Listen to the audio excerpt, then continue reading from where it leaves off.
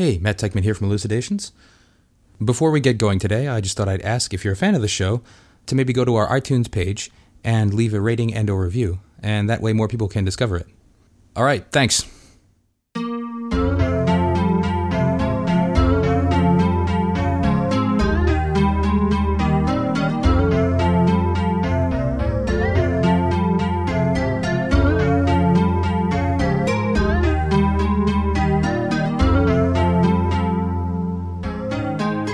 Hello and welcome to Elucidations, a philosophy podcast recorded at the University of Chicago. I'm Matt Teichman. And I'm Jamie Edwards. With us today is Mark Lance, professor of philosophy and professor of justice and peace at Georgetown University, and he is here to discuss anarchism. Mark Lance, welcome back to Elucidations. Welcome, thanks. Good to see you guys again. Why don't we just begin by talking about what anarchism is? Where does the idea of anarchism come from, historically?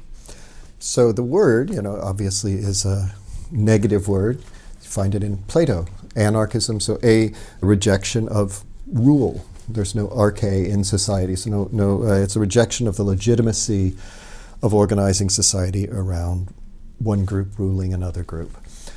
As a political philosophy, or more broadly social philosophy, it really arises in the 19th century and is seen positively as a theory of organization, and the theory that we should not organize ourselves by one group coercively ruling over another group, no matter how that's institutionalized in society, whether it's institutionalized around economic power or gender power or age power or political power or whatever, but rather we should organize ourselves through cooperative organizations that embody a kind of equality, in the words of the great 19th century anarchist Kropotkin, through mutual aid, through cooperative involvement in the institutions that matter to us. So there's different forms of anarchism historically that have arisen. People have different specific ideas about how you would do this, but the common core is as a kind of radical democracy, that legitimacy of a way of being together comes from our all participating in that from a place of equality and a place of cooperation and participation.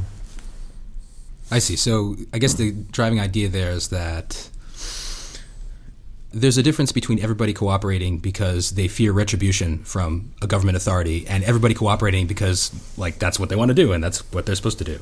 Right, exactly. Yeah. Well, yes, and I actually think it's important to distinguish the second two. In a certain sense, in some very broad abstract sense, there's sort of three reasons why a person will do something. Either because someone's forcing them to, or because they just happen to sort of want to, as a matter of desire, or because they've decided that it's the right thing to do. And the first one, I take it, seems intuitively to anyone to be illegitimate. You're being forced to do something together with other people. The second just isn't going to always happen. We're not all going to have the same desires in any reasonably large society.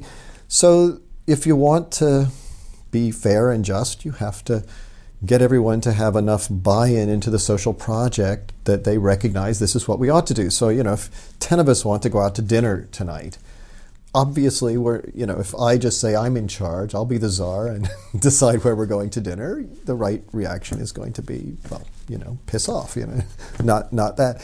It's very unlikely that we'll just by pure chance all want the same thing. So do we vote? What if, 5 of us want to go to some restaurant and 4 of us just can't stand the idea of that restaurant, or it violates our religion to go to that restaurant or something?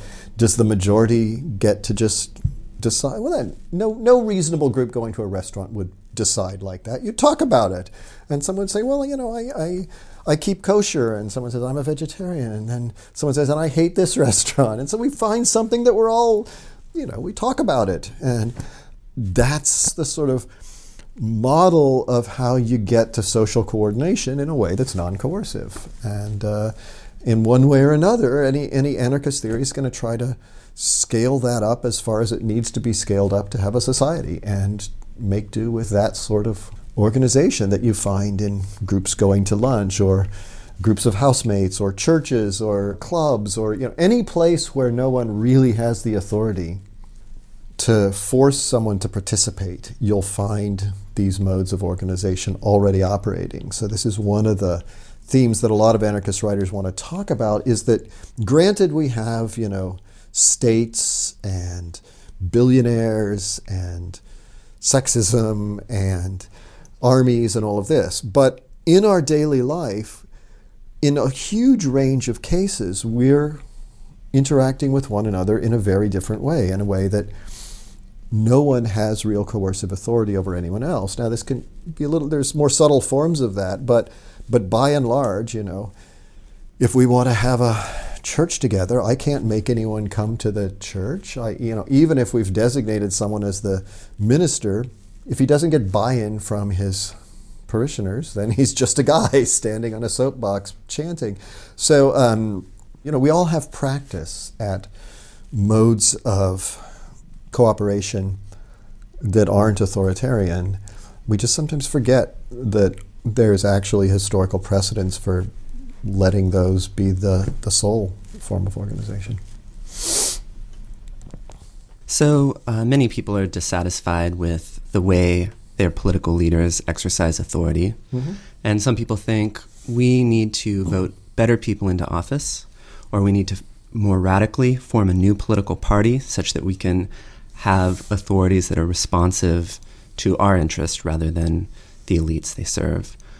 But with anarchy, there is an opposition to the state itself. So something like the solution I just suggested is inadequate.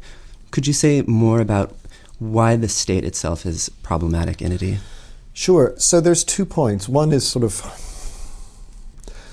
more specific and the other more general. So specifically, first of all, anarchism, it certainly opposes states in one sense of state, doesn't oppose large-scale organization, but so we could quibble about what exactly a state is. But in their current form, any of the forms, Western so-called democracy or totalitarianism or religious states, all of these we want to reject.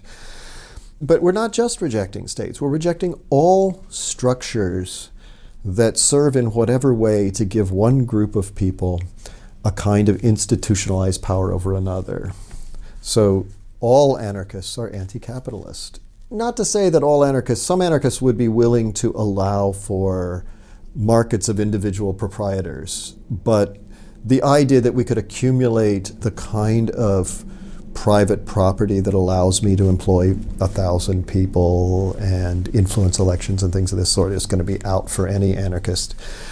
So the first point is that if you have a society with radically differential levels of power, you simply can't get these mythical, wonderful leaders elected, right? I mean, the very idea that in a world with, billionaires and then masses of people without health care, struggling, living day to day, who can't afford housing, that they're going to somehow elect this benevolent person who's going to look out for all of them, it strikes most anarchists as just silly. I mean, of course the people with money are going to have more influence over the people that end up getting elected. They may have to, do some work to get them elected, but once they're in there, there's differential access to them. So just as a sort of prediction, this idea of wonderfully benevolent people being systematically selected for by some system embedded into a system of radical inequality strikes anarchists as a pipe dream. But yes, even if we imagine that we could somehow magically, reincarnate, Jesus and Gandhi and Martin Luther King and whoever else, and put them into a little tribunal and give them power over all of us, we still wouldn't be happy with that.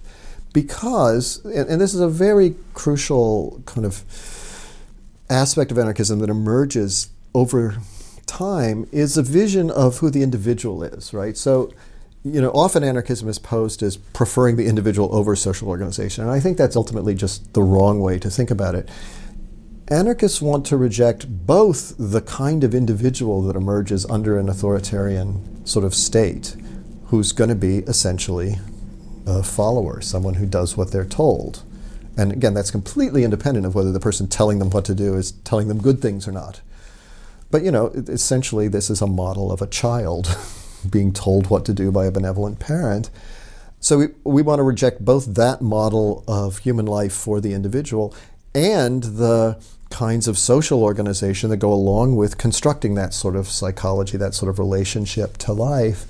And so the suggestion is that it's part of being an autonomous and valuable human being that you take part in the decisions that affect you, that you not delegate your autonomy and your humanity to someone else who will set up the rules for your life, again, even if they're doing it in a sort of really, really nice way.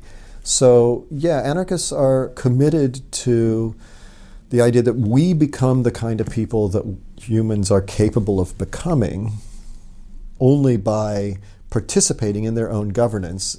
And governance here meant very, very broadly from decisions about your sexuality to economic decisions. So in the economic workplace, anarchists believe that everyone working in a factory should take part in the decisions about how that factory is going to be run. It should be run by council of all the workers. And to say that Jones owns the factory ultimately comes to the claim that Jones has a right to tell all the other workers how to spend however many hours a day they are engaged in productive activity. And our view is no, that's just translating into the economic sphere the idea that there's some king that gets to tell us what to do, and we reject that.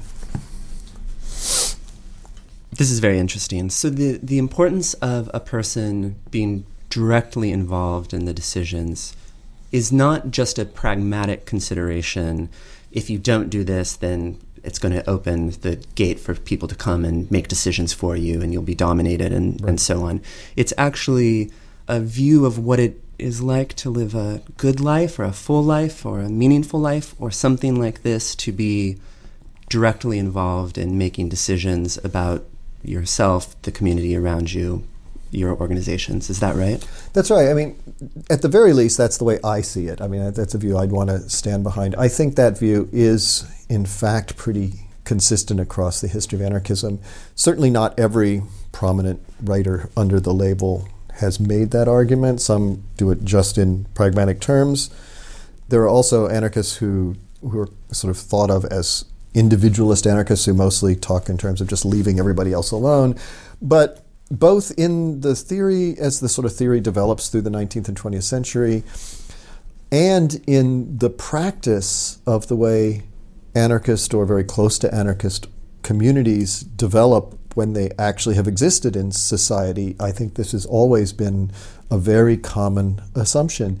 So, for example, in Spain, from roughly 1880 to the 1930s, when all of this was crushed by Franco with the aid of the U.S. and the Soviet Union, and much of Spain was dominated by the left, broadly left, and there was a lot of internal conflict between the authoritarian left that was aligned with the Soviet Union, the communists, and the anarchists.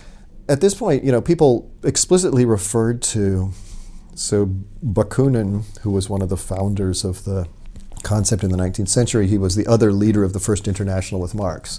And the standard distinction between him and Marx was that he was a libertarian socialist and Marx was the authoritarian socialist. And that way of drawing the difference there, they both rejected capitalism, both believed that property had to be controlled by the people at large, but the Marxists generally took that, at least in the short term, to mean that some small group, the party, would control that for the benefit of the whole society, whereas the anarchists said, look, you're just reinstituting a new power structure and we need to do everything on our own. Anyway, the point is there was quite a lot of back and forth between the anarchists and the Marxists over the 50, 60 years of the Spanish experiment. And one of the themes that they always fought about was the anarchists taking morality very seriously, whereas the Marxists generally claimed that once we got the right political structures in place, the right institutional structures, and the right economic structures, then kind of everything followed from this. And the anarchists said, no, it's absolutely essential that we be moral human beings, that we learn to run our lives well, and this is a process of enculturation. It doesn't have to be authoritarian enculturation. It doesn't have to be some father figure beating you over the head, but you if you want to be, so you find these wonderful discussions of sexism. Most of the Spanish anarchists rejected marriage, which at the time was very controlled by the Spanish church, which was very right-wing.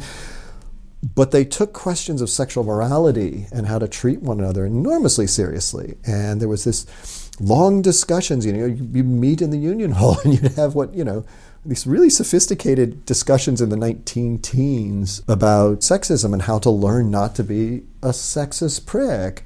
And the idea was that, you don't just get out of this by signing on to some feminist manifesto. This is all inscribed into the practices you've learned in a sexist society about how to treat women. And there was a sense, okay, we need to unlearn this. We need to, nowadays everyone's talking about implicit bias and unconscious racism and sexism and things.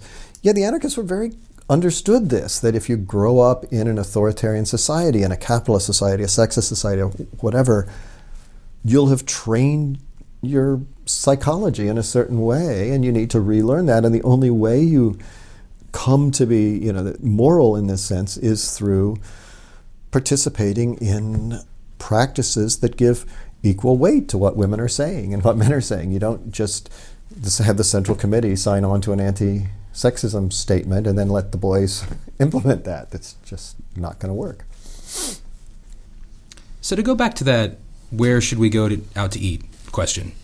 So we said that, okay, obviously it wouldn't be fair to just stipulate that I'm the autocratic leader of the group and I get to decide regardless of what anyone else thinks. And we also thought, well, it would also be kind of weird to do it by majority vote, because what if the majority votes against the very, very, very strong preferences of some people in the group? Mm-hmm. What we said in that example is that the thing to do is for everybody to talk it out and come to a reasonable compromise by going over their priorities and seeing if they can come up with a solution that works in context.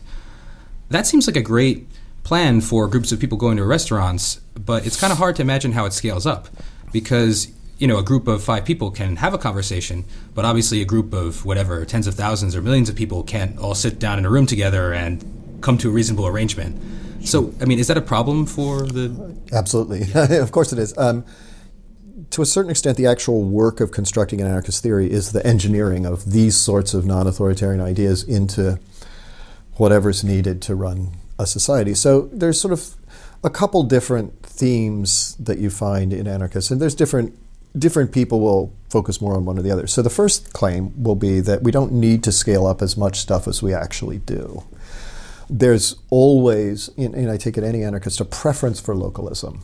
If a decision can be made locally and doesn't fundamentally affect anyone else, then make it locally. We don't all have to have one educational system or whatever, one food production system. Okay. It's a view of anarchism that capitalists have foisted on us, the idea that growth is always good. Growth isn't always good, it's not always bad. We're not primitivists in the sense that we think, we should all go back to being hunter-gatherer bands. But, for any given bit of growth, it's an open question whether this is conducive to human flourishing or not. And so, to some extent, most anarchists envision a society that would be more centered around your local community, your local group, probably have a bit smaller population and less, stuff. But where you draw that line is hard to say. And of course, some decisions are obviously going to affect large groups of people. So the typical sort of starting point is to build structures that allow for a kind of federation. So maybe we have our little town meeting with 50 people where we talk through some issues. We send a representative. Now, this is a very different sense of representative than someone in the House of Representatives. That is to say, we don't elect someone who then goes and does whatever they want to do for some fixed period of time and hence becomes subject to all kinds of forces. Rather, they're merely a spokesperson for us. So they go to a group where 50 of these groups of 50 people have sent one representative. They have a democratic discussion. This person will have been empowered by our group to make certain kinds of arguments, to push certain ways, maybe to make certain compromises if necessary. And then they come back to us for ratification of this. And so there's a constant tying back to the original group. And then you can have as many levels of that as you need. Again, granted, this is time-consuming. It's not as efficient as having a dictator just decide things. So you'll want to have as few decisions going on at the higher levels as possible. But through that process of federation, you keep letting people merely be the temporary spokesperson for the will of the underlying group that they represent in this sense.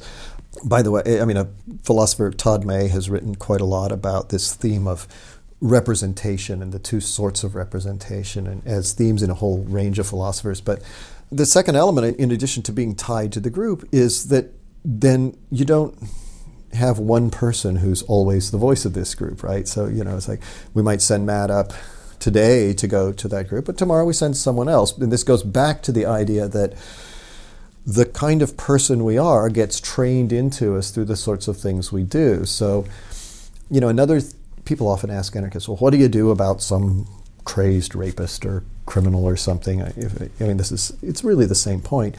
Again, one thing anarchists are going to say is that a huge amount of sort of crime and antisocial behavior happens precisely because we have a radically inegalitarian society, right? People are not going to be as inclined to steal goods in a society that isn't obsessed with material goods and in which some people have vastly more of them than others.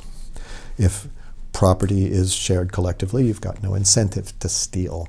And similarly for lots and lots of other, the drug war, say, is just not going to be an issue in an anarchist society. So the first step is you say a lot of what we think of as crime just simply is created for us by the authoritarian structures of society. But beyond that, people say, well, can you coerce someone into doing something? And the answer is sure. Anarchists are not necessarily pacifists or people who believe that you can do whatever you want. If someone, for whatever reason, is behaving in a destructive way, assaulting their girlfriend, say, anarchists can deal with that in everything's on the table. The same things that are on the table for the state. Everything from kicking this person out of society to locking them up to, many anarchists would push for a broader range than that. Things like maybe counseling and conflict transformation and making amends. There's a whole bunch of, models of more civilized ways to deal with bad behavior than just tossing people into a jail. But in principle, if someone really is impossible to deal with and keeps coming back and assaulting us, maybe we'll toss them in a jail. The point that's crucial, though, is that we will never institutionalize the role of cop or jailer. We may have to get together and say we have to restrain this person. But that doesn't mean that, your job in society now is to be the cop who goes around and restrains people, because that then constructs you as having a certain kind of institutionalized power over me, as opposed to just the society saying, geez, this has got to stop. So the key is that we never are going to try to institutionalize hierarchical distinctions in us. Again, similarly, we, of course, will have some division of labor. You're not going to be an expert plumber and an expert surgeon and an expert everything else. Who was it who said this? I think it was actually Kropotkin, I forget, but someone said, do you believe in authority? He said, of course I believe in authority. When I want a new pair of shoes, I'm going to defer to the authority of the cobbler. And when I'm sick, I'll defer to the authority of the doctor. But this is earned expertise. And what you don't have is the idea that because you're a good doctor, you get the sort of economic power that lets you, run the AMA and decide who else can learn to be a doctor. No, your goal has to be always to spread your knowledge as much as possible and to share in these. So one defense of a strong authoritarian state is the Hobbesian one, that people have a lot of nasty qualities, and if you don't have a state regulating that, it's going to be a war of all against all. Right. So you started to touch on this, but I would invite you to say more. How much do anarchists imagine that these uglier aspects of humans will be transformed under anarchy or an anarchist system, and how much will just need to be dealt with in different ways? Sure. There's different views on this to some extent. So if I could trace this a little bit historically, so, again, mentioning Kropotkin was the big foe of Hobbes, and he actually went out and studied what they called at the time primitive societies, but non-industrialized roving bands and things. And he found, as a sort of generalization, I think it's still perfectly well assumed, they tend to be vastly less violent than states do. you may sometimes find violence. But, I mean, it's actually kind of funny that people have this fear that if we were out in the woods searching for berries that we'd be at each other's throat. But we never ask who actually starts all those wars and holocausts and genocides and things of that sort. I mean, it's really not the hunter-gatherers who are doing that sort of thing. So Kropotkin's view was that people are innately collective animals, which is surely some truth to, right? I mean, we are almost uniquely incapable of living on our own as small creatures, right? For the first 2 or 3 years, we're just completely incompetent. We would die immediately without the support of other humans. And there's almost no animal that has such a long necessary, social incubation period, right? Typical monkey, you can at least stick it on a tree branch and it'll stay there. Try that with a baby. It falls off and then is eaten by most anarchists are going to simply say, look, the empirical evidence about humans is we're capable of a whole huge range. Humans can be unbelievably kind and cooperative and brilliant and wonderful, and they can be unimaginably evil. We're plastic creatures, and certainly a lot of these things are engendered by the social structure around us. If you're brutalized and enculturated into, say, a drug gang with a brutal leader, you're probably going to take up, violent relations to other people as your mode of interaction, and you may become a very bad person. If you grow up in the Quaker meeting, you're very likely to grow up a different kind of human being. So, most people these days who want to develop anarchism don't want to base it on any kind of idea of fixed human nature, that humans are just a certain way. What we are, if we have a nature, is that there are certainly ways in which we have tendencies to be cooperative, but we can sometimes be competitive. And our view is that we should together, cooperatively, encourage the best in each other and make ourselves into the best people we can be. There will be cases where that doesn't work because of whatever, psychosis or unexpected outcomes or something. Then we collectively together try to deal with that. But I mean, to think of the problem as something like on the order of, if you're in a philosophy club and somebody's being an asshole and it's dominating and being mean to other people, what do? You don't shoot them or put them in jail. You maybe have an intervention and you talk about, when I first got into philosophy, I'd been a real nerdy kid who was on the margins of high school society, got beat up a lot. Suddenly realized I was really good at this arguing thing. And I could just, humiliate other students at Ohio State anytime I wanted to in the context of a philosophy class.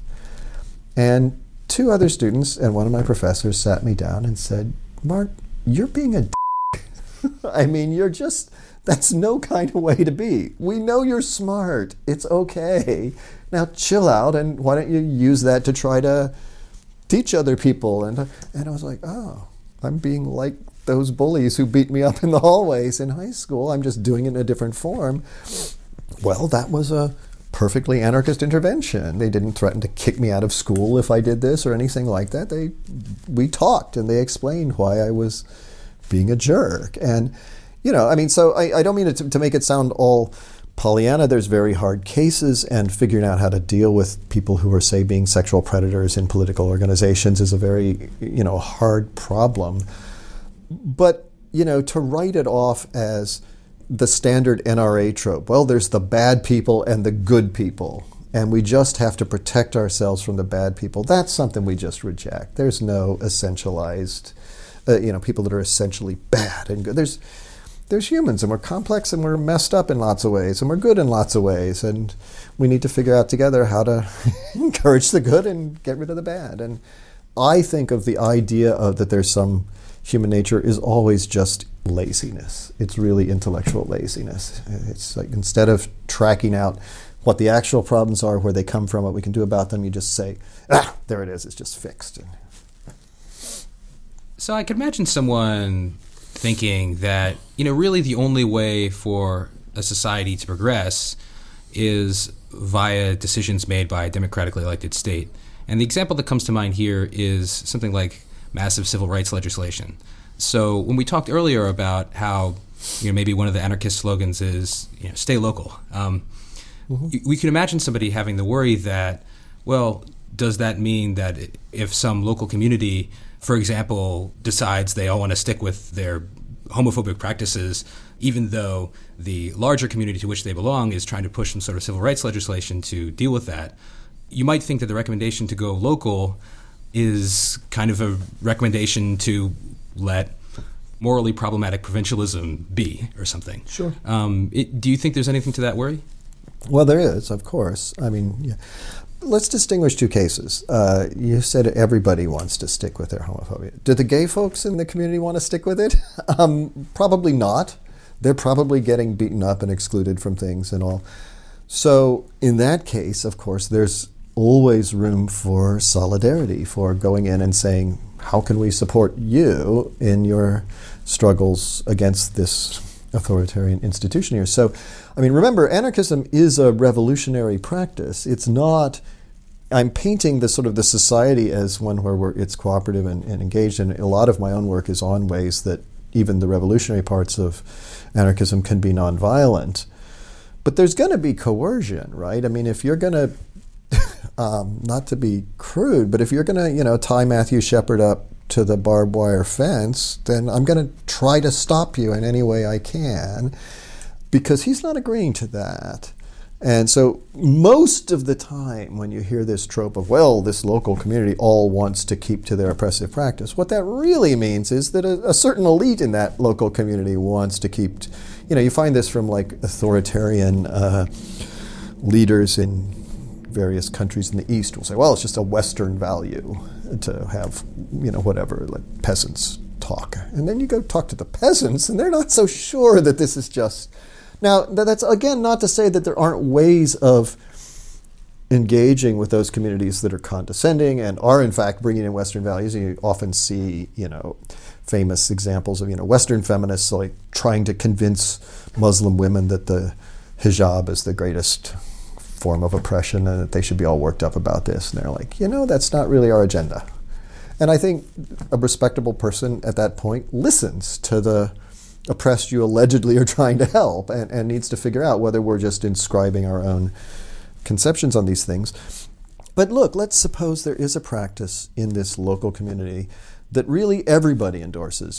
Say the women have just so internalized what I would take to be a sexist role that they say, yep, it's fine, I want to follow my man and be subservient and all of this. In the long run, I don't think you make things better by enforcing a change on that from the outside. You might make it better in this one regard, but at the same time, what you do is you further reinstitutionalize the authority that some other group has over you. And so you may, okay, maybe now your marriage is a little different, but your relation to this central state is different too, and the central state is more powerful than it was. So this brings us to a really important theme in anarchism of the unity of means and ends, which ties up with this, look, we're always reconfiguring ourselves as we go about fighting a political change, and this idea of direct action, that the people involved in the oppression should always be the ones that change it. So here's a standard kind of example, something I've actually been involved in. You've got poor housing project with a bunch of fairly uneducated, economically lower class people whose lives are being ruined because a slumlord is letting rats run through the building, and and this common problem you get in urban America. If you take the problem to be, well, there's rats in the building and asbestos and these guys are, they're violating all kinds of housing laws, certainly the easiest way to solve that problem is to get a couple really good lawyers and sue the landlord in court and fix this stuff, right? And that's often the most efficient way to ameliorate the specific problem. But that does absolutely nothing to build power and capacity in the community of people that were in that housing project. Now they're just like, wow, how nice that one group of rich, educated white guys beat up on the other group of rich, educated white guys who are oppressing us. And it reinstills in people the social message that you don't really have any power in the society. You don't have any autonomy. So an anarchist organizer will say, no, we're not going to do that. What we're going to do is facilitate community meetings and get this whole community to go on rent strike, say, or even let the specific tactics arise out of the group. And, certainly you might have some expertise. You might want to talk to people about what their legal options are.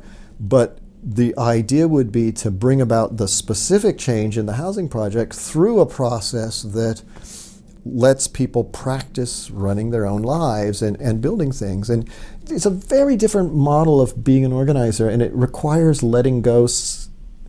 The three of us in this room, and most of the people listening to this, whoever they are privileged in various ways. At the very least, even if we've got some, gay trans person of color listening to this, they're highly educated. They know how to access podcasts. It occurred to them that a couple philosophers at the University of Chicago was a thing to listen to, which is an incredible dimension of power over, say, a lot of the people I live near. And you need to put that, you need to learn to try to leave that privilege at the door if your goal is to build with people a community where everybody's participating. So, a lot of times back when I was doing some work of this sort, I would just walk in and say, well, so we agreed we were going to have a community meeting. Why don't you guys do that and I'll go do childcare? Because one of the concrete ways that keep huge numbers of people out of participating in the political process is they've got 5 kids and they don't have a babysitter because they don't have any money. So I would often just volunteer to go play with the kids, which is kind of fun anyway. I like playing with kids. And gosh, the guy volunteering to watch the kids, that's different. That's not what people expect in various communities. And seems to me that's, it's just a trivial example in some ways, but that sort of, being in service to the building of community, that's what the process of anarchist organizing is about. And of course you need to accomplish some things along the way or people are going to just go back to the habits they're used to. So, we better do this competently in a way that actually does fix the damn apartment building. But boy, if you give people the sense that they can stand up to the landlord on their own, that's a vastly bigger victory than just fixing the plumbing is. So how do we get there from here? Well, it's a great question, and it's the big question. Everything we've been talking about, to my mind, and certainly not every person who's been an anarchist through history agreed with this, but everything we've been talking about, to my mind, tells you that one answer can't be right. We can't do it all with the one big revolution where we destroy the state. Why? Because if we just go to the barricades and we shoot all the capital, there was some particularly vitriolic Spanish anarchist who said, man will not be free until the last capitalist has been hung by the entrails of the last priest.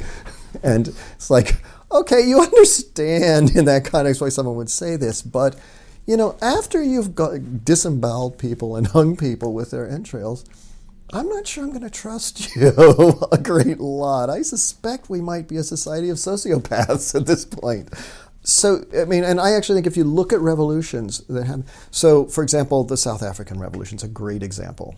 Unbelievably progressive. It was run by this huge coalition of people with different political views, different racial groups, different economic backgrounds, all operated around democratic principles. They have the most progressive constitution in the world, and yet, bottom line, it's a one-party state now, de facto, and it's a state that's willing to open fire on protesters. And why is that? Well, because there was this sense they won. We're in charge now. But the notion of being in charge was still a sort of legitimate conception in the way people thought about running society. I mean, that's a very crude portrait of South Africa. I mean, there's a lot of South Africa is nowhere near as bad as people make it out, but in some ways I picked that example because I think that was one of the most successful revolutions in the history of the world and happened with the least violence. And, you look at revolutions and the thing that comes after never lives up to the ideals of what went before. Because what you've got are a bunch of people that gained all their skills and all of their understandings under the old regime, which was authoritarian in all of these dimensions. So my own view is that, a gradual process of building alternative direct action, directly democratic, deliberatively democratic, that is, we argue about what to do, not just vote on what to do, cooperative, non-hierarchical organizations, and we have to let those expand. The IWW, the Radical Anarchist Union that still exists but was very big in the first part of the 20th century in the U.S., their central slogan was "Build the new world in the shell of the old." Or if you look at this period I was talking about in Spain, what happened was that the general part of society that the radical unions started running just kept growing and growing and growing. So the Spanish Revolution that happened before the fascists came back and crushed everyone took about a week. Basically, people just said, yeah, we're done with this state when an election was stolen. And they already knew how to run businesses and courts and families and every aspect of society because they'd been practicing for 50 years and built this capacity in themselves to sort of opt out of the authoritarian structures of the state. Probably my favorite anarchist quote is from a very early anarchist, Gustav Landauer, who was actually a sort of Christian anarchist, and I can't remember exact wording, but he said, you can smash a chair or a pane of glass, but it's the crudest fetish to suppose that the state is something that can be smashed. The state is constituted by our ways of interacting with one another, and it will cease to exist when we learn to contract other ways of living together and being together in different ways. So to me, anarchism is a long process of building alternatives in which we gradually make ourselves better and then make it possible for us to build better organizations, which makes ourselves better. There may well be points at which, the fascists come and try and crush us, right? COINTELPRO tried to destroy things along these lines that the Black Panthers were doing and succeeded. Franco crushed Spain. So we may need to defend ourselves at various points. I mean, whether violently or non-violently is another independent dimension of this. So it's not to say that there won't be fights with power structures, but the fights are never the fundamental point. It's the constructive building of alternative egalitarian institutions that's the point. And the rest of that's just defending what you gain. Mark Lance, thanks for joining us again. Oh, it's my pleasure. Thank you. If you have any questions about today's episode, give us a holler on Twitter at @ElucidationsPod. And as always, you can post a comment to our blog at Lucian, that's LUCIAN, lucian.uchicago.edu/blogs/elucidations. On the blog, you can also explore our full back catalog of previous episodes. Thanks again for listening.